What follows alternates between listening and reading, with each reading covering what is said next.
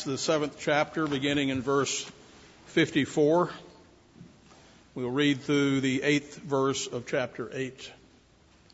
Hear now God's word. Remember that, let me set the setting here. Stephen has just finished his defense before the Sanhedrin, and so this is the conclusion of that. When they heard these things, they were cut to the heart, and they gnashed at him with their teeth. But he, being full of the Holy Spirit, gazed into heaven and saw the glory of God and Jesus standing at the right hand of God, and said, "Look, I see the heavens open and the Son of Man standing at the right hand of God." And they cried out with a loud voice, stopped their ears, and ran at him with one accord, and they cast him out of the city and stoned him. And the witnesses laid down their clothes at the feet of a young man named Saul. And they stoned Stephen as he was calling on God and saying, "Lord Jesus, receive my spirit." Then he knelt down and cried out with a loud voice, "Lord, do not charge them with this sin." And when he had said this, he fell asleep. Now Saul was consenting to his death. At that time, a great persecution arose against the church, which was at Jerusalem, and they were all scattered throughout the regions of Judea and Samaria, except the apostles. And devout men carried Stephen to his burial and made great lamentation over him. As for Saul, he made havoc of the church, entering every house and dragging off men and women, committing them to prison. Therefore those who were scattered went everywhere preaching the word. Then Philip went down to the city of Samaria and preached Christ to them. And the multitudes with one accord heeded the things spoken by Philip, hearing and seeing the miracles which he did. For unclean spirits, crying with a loud voice, came out of many who were possessed, and many who were paralyzed and lame were healed. And there was great joy in that city. And thus far the reading of God's word, and all God's people said, Amen. Amen. We should always remember that God is always and constantly active. He's always up to something. In fact, he's always up to 10,000 things. And when we add to that the fact that he is all wise, he is all knowing, all powerful, then that should give us confidence that he is never surprised, he is never dismayed about the circumstances. And the cherry on top of all of this is that he loves us. We are his people. We are the sheep of his pasture. And we know, John writes, don't we? Paul writes, that all things work together for good to those who love God and to those who are called according to his purpose. We know that, right? Now there's a lot going on here in the book of Acts. Some of it appears to be really good. There's healings, there are conversions, there are baptisms, church growth, lots of good things happening. But some appears on the surface to be really bad. There are imprisonments and beatings and death and persecution. This is a good time to be reminded that, like Joseph's brothers, whose motive towards him was evil, nevertheless, God's plan and God's power was to even take their evil intentions and turn it for good. So Stephen's part in this story is an example, as his martyrdom will prove to be an ultimate blessing to Stephen, but more importantly, an ultimate blessing to the church and to the world. At this point, it's estimated that approximately 3 to 4 years have passed since the crucifixion of Christ. So as we reach the end of Stephen's defense to the charge, his defense to, and remember he turns around and makes a charge himself against the Sanhedrin, telling them that you, like Moses, when he came and the people rejected Moses, you rejected that prophet that Moses prophesied would come. You rejected Jesus, and like those who went before you who killed the prophets, you killed Jesus. So he not only defends himself, but he, more importantly, brings that charge to them. And Luke then gives us a picture of the stark contrast between the Sanhedrin and Stephen. Now we can't help but recall the words of Jesus here in Luke chapter 21, where Luke writes, Jesus says, and there will be great earthquakes in various places, and famines and pestilences, and there will be fearful sights and great signs from heaven. But before all these things, they will lay their hands on you and persecute you, delivering you up to the synagogues and prisons. You will be brought before kings and rulers for my name's sake, but it will turn out for you as an occasion for testimony or witness. Therefore, settle it in your hearts not to meditate beforehand on what you will answer, for I will give you a mouth and wisdom which all your adversaries will not be able to contradict or resist.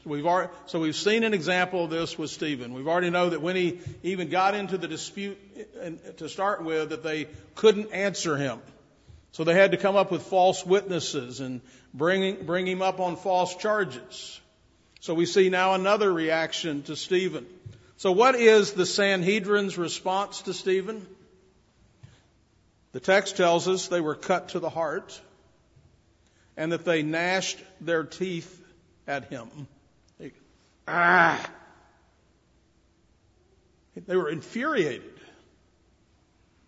Verse 57, then they cried out with a loud voice, stopped their ears, and ran at him with one accord. That's how enraged they were.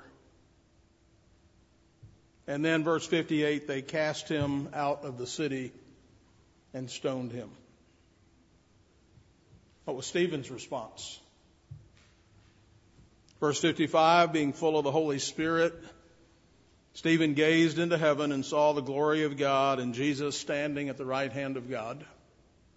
Imagine that in the midst of what I just described at the Sanhedrin's response, there's Stephen. Then it says, he knelt down, cried out with a loud voice, Lord, do not charge them with this sin.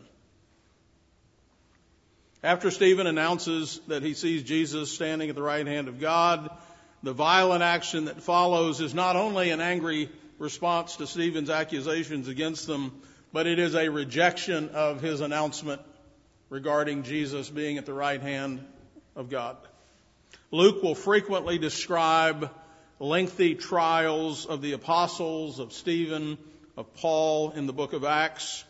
And he's not only concerned with telling us the story of those individuals, but also with the claims of the exalted Jesus and with the acceptance or rejection of those claims by the world. In these trials, two versions of reality clash. Stephen may appear weak as he stands before the council, but he actually acts like he's the one in the strong position.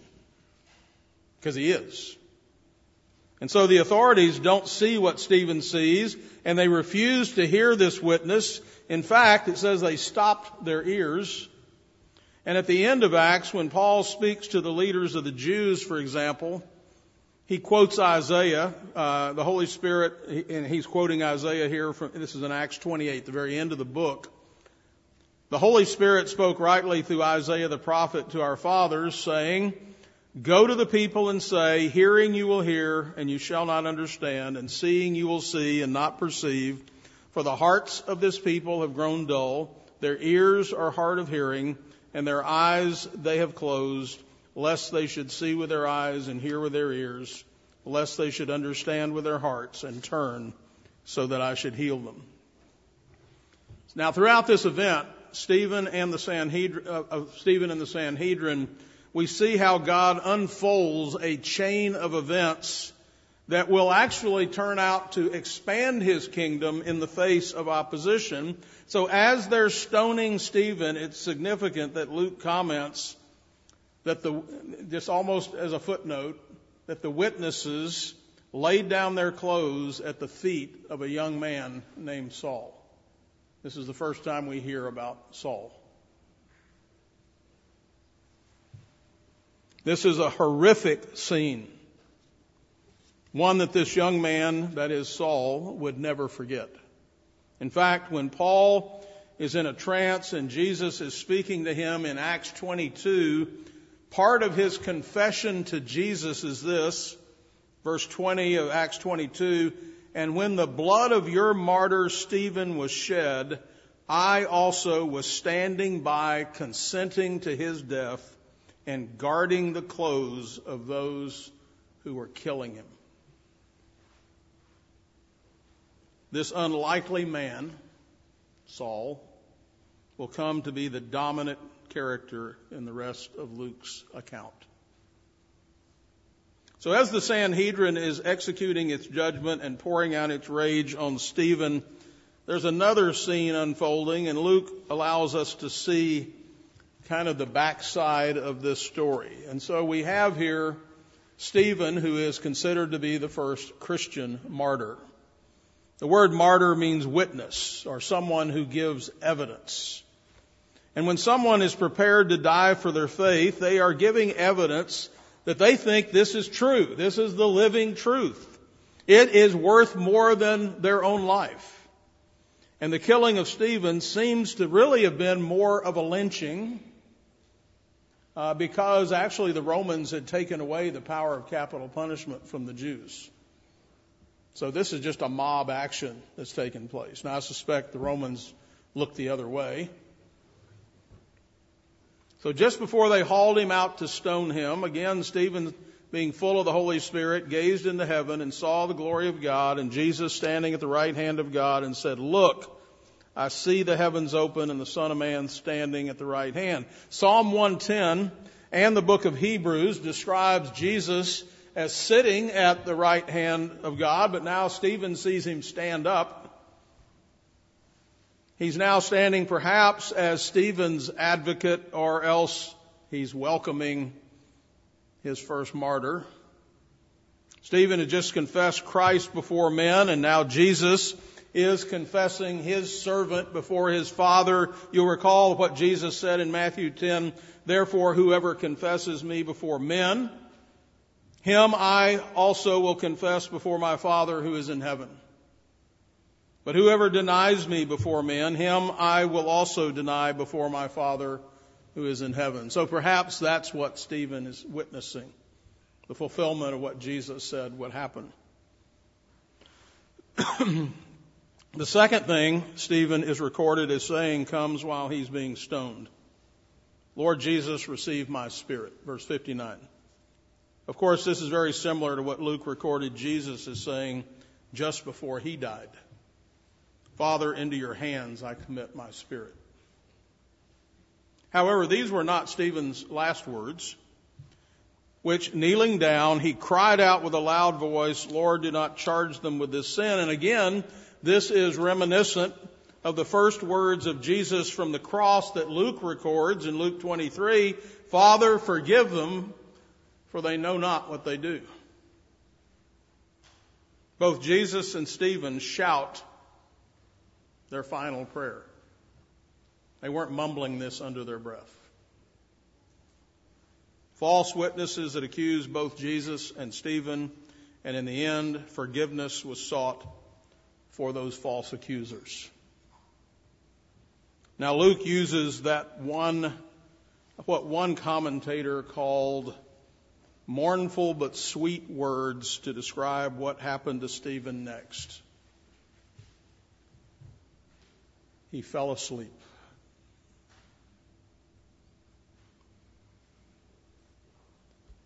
F.F. Bruce said it was an unexpectedly beautiful and peaceful description of so brutal a death.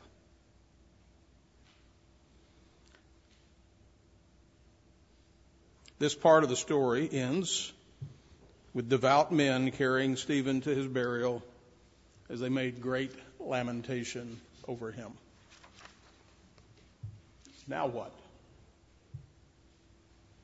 Chapter 8 opens with a dramatic and almost simultaneous contrast. Now Saul was consenting to his death.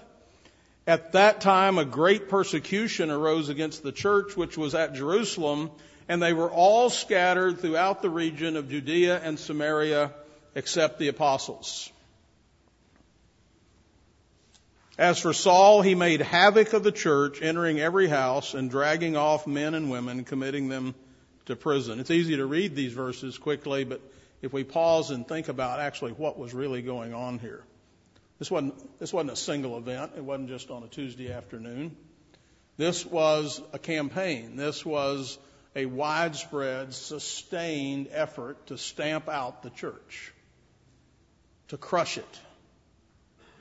The Greek word that is translated havoc, he made havoc of the church, means to dishonor, to devastate, to ravage, to ruin. That was what Saul and those who were under his charge were doing. This is how Paul described what he did in the part we're reading about here in Acts 8. Paul later describes what he was doing as he was going house to house when he was before Agrippa. So in Acts 26, here's what he said. Indeed, I myself thought I must do many things contrary to the name of Jesus of Nazareth. This I also did in Jerusalem, and many of the saints I shut up in prison, having received authority from the chief priest. And when they were put to death, I cast my vote against them. And I punished them them often in every synagogue, and compelled or forced them to blaspheme. And being exceedingly enraged against them, I persecuted them even to foreign cities. So he outside of Jerusalem as well, wherever he could go and find them. This was no small thing. So this great persecution has suddenly broken out in Jerusalem, so that many are fleeing to escape it. And this, in a way, is the low point of the entire story of the book of Acts. The early church was facing what we hear now today as an existential threat, the threat to their existence. They were in danger of complete disarray. They didn't have easy means of communication either.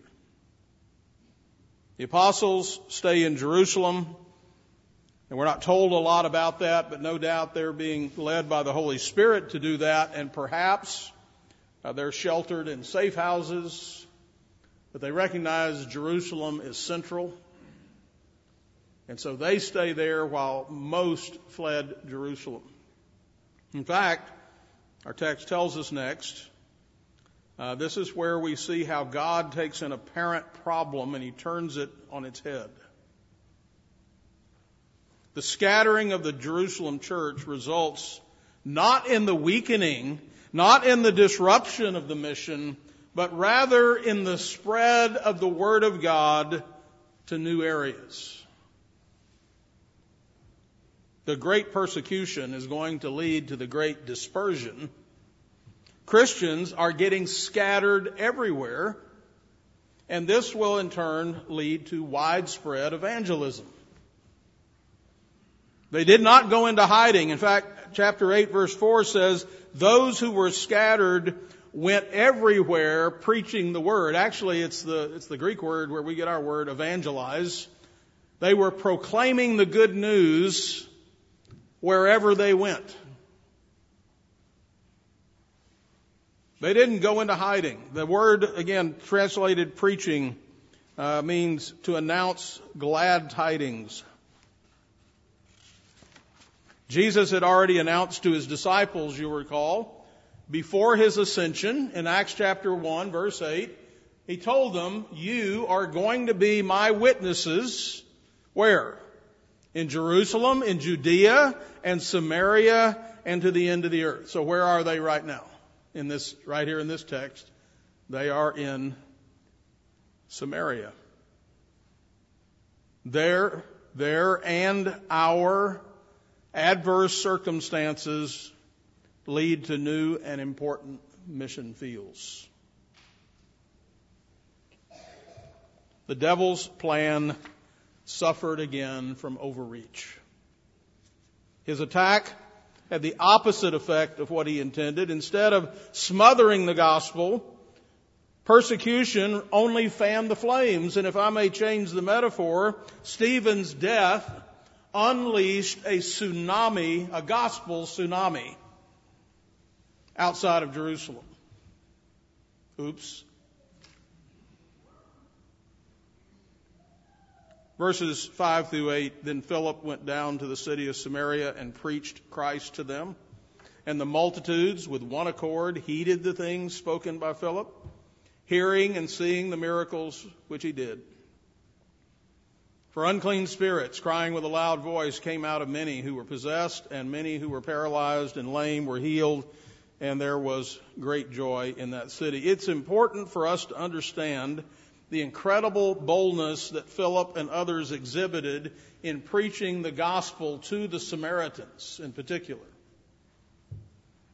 It began, the hostility between the Jews began many years ago. It had been being cultivated, this bitterness, hatred, for 1,000 years.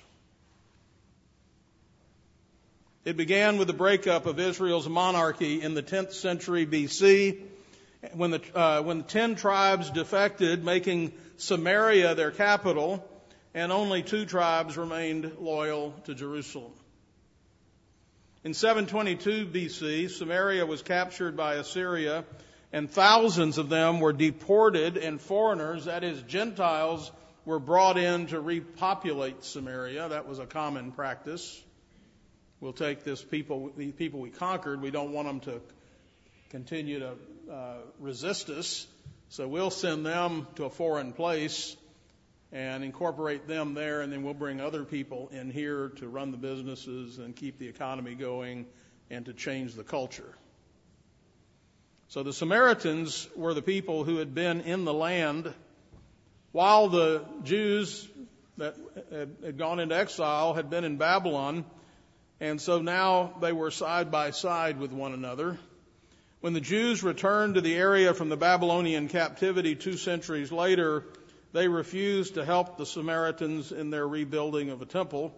And by the 4th century, relations were really at an all-time low. The Samaritans were now the minority who held a very modified form of Judaism. They had rejected the scriptures except for the first 5 books, the Pentateuch, and had erected a rival temple on Mount Gerizim, which eventually they actually dedicated to Zeus. That's how far they'd gone. So the Samaritans were therefore considered heretics. To say the least, there was no love lost between the Jews and the Samaritans. The Apostle John sums it up when he explains the encounter that Jesus had with a Samaritan woman in John chapter 4, verse 9. He said, Jews have no dealings with the Samaritans. Jews might not have any dealings with the Samaritans, but as we will see, God does. Philip actually had some good news for them. Jesus had prayed in the upper room, but now I come to you, and these things I speak in the world, that they may have my joy fulfilled in themselves. So Philip is going to break a centuries-old taboo. Perhaps he knew that Jesus had already done so when he passed through a village in Samaria and was approached by 10 lepers who cried out for mercy, and Jesus healed them. And Luke tells us, and one of them, when he saw that he was healed, returned and with a loud voice glorified God and fell down on his face at Jesus' feet, giving him thanks. And he was a Samaritan. Now Philip, representing the risen and ascended Jesus, preached Christ to them. Many responded to that preaching, and as we read.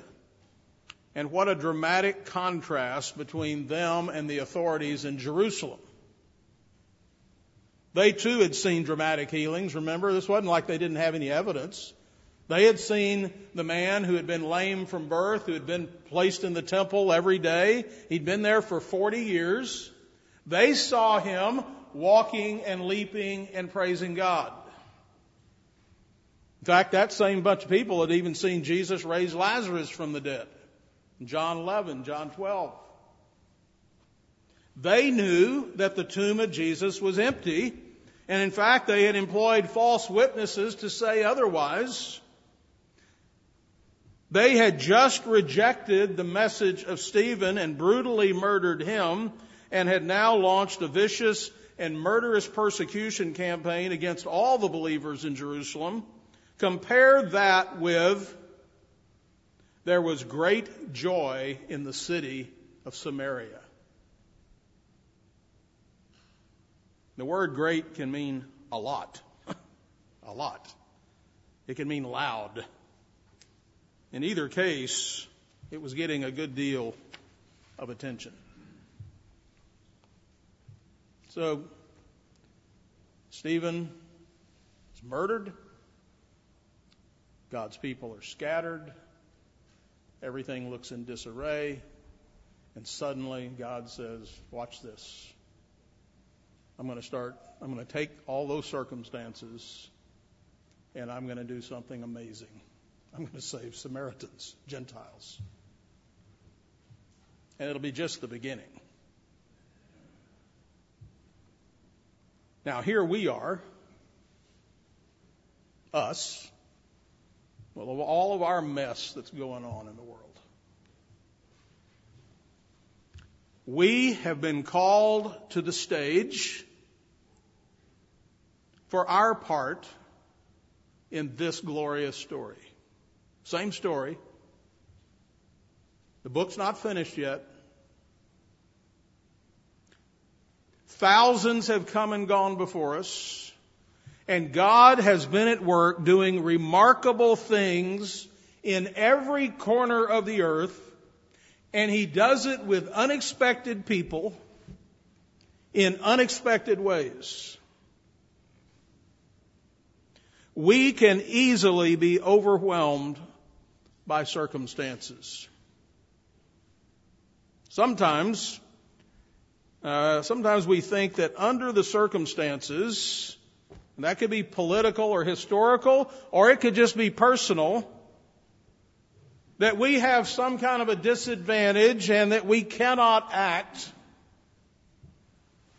We are often tempted to be discouraged and dismayed and afraid.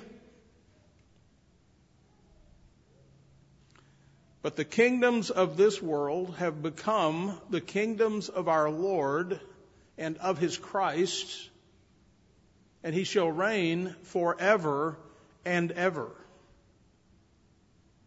He is over every circumstance.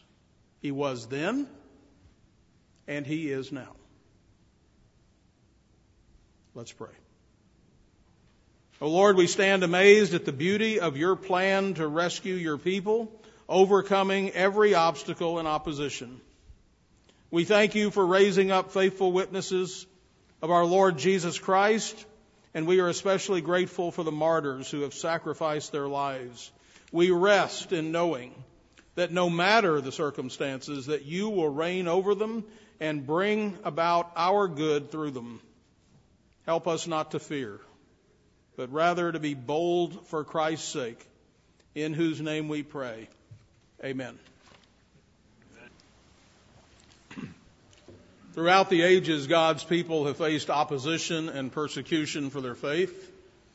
This was true in both the Old and New Testaments, and it has been true for the past 2,000 years of church history, and it is true today as we speak right now. Right now, many of our brothers and sisters are suffering severely for their faith. They face hardships, torture, imprisonment, and death. Our difficulties seem minor compared to many. But when we find ourselves in situations where we face pressure or open opposition because of our faith, we too are called to stand firm. We are called to faithfully represent Jesus. And when we do, we should remember what Paul wrote in Romans 8. What shall we say then to these things? If God is for us, who can be against us? He who did not spare his own son, but delivered him up for us all, how shall he not also with him freely give us all things? Who shall bring a charge against God's elect? It is God who justifies. Who is he who condemns? It is Christ who died, and furthermore is also risen, who is even at the right hand of God, who also makes intercession for us. Who shall separate us from the love of Christ? Shall tribulation or distress or persecution or famine or nakedness or peril or sword? As it is written, for your sake we are killed all day long. We are counted as sheep for the slaughter. Yet, in all these things we are more than conquerors through him who loved us. For I am persuaded that neither death, nor life, nor angels, nor principalities, nor powers, nor things present, nor things to come, nor height, nor depth, nor any other created thing shall be able to separate us from the love of God, which is in Christ Jesus, our Lord. Amen.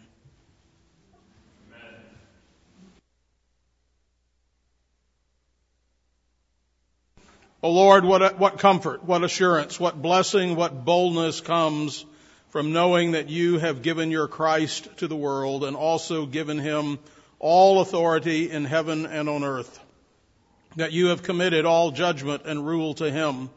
Indeed, that he is the only mediator between you and us. You have given us a great prophet. You have given us a great high priest. You have given us a great king. May we live today in the light of who Christ is, what he has done, and what he is now doing, and what he will continue to do until his reign is recognized and acknowledged by all. Bless now our rest, our food, our fellowship. We pray in Jesus' name. Amen. Amen.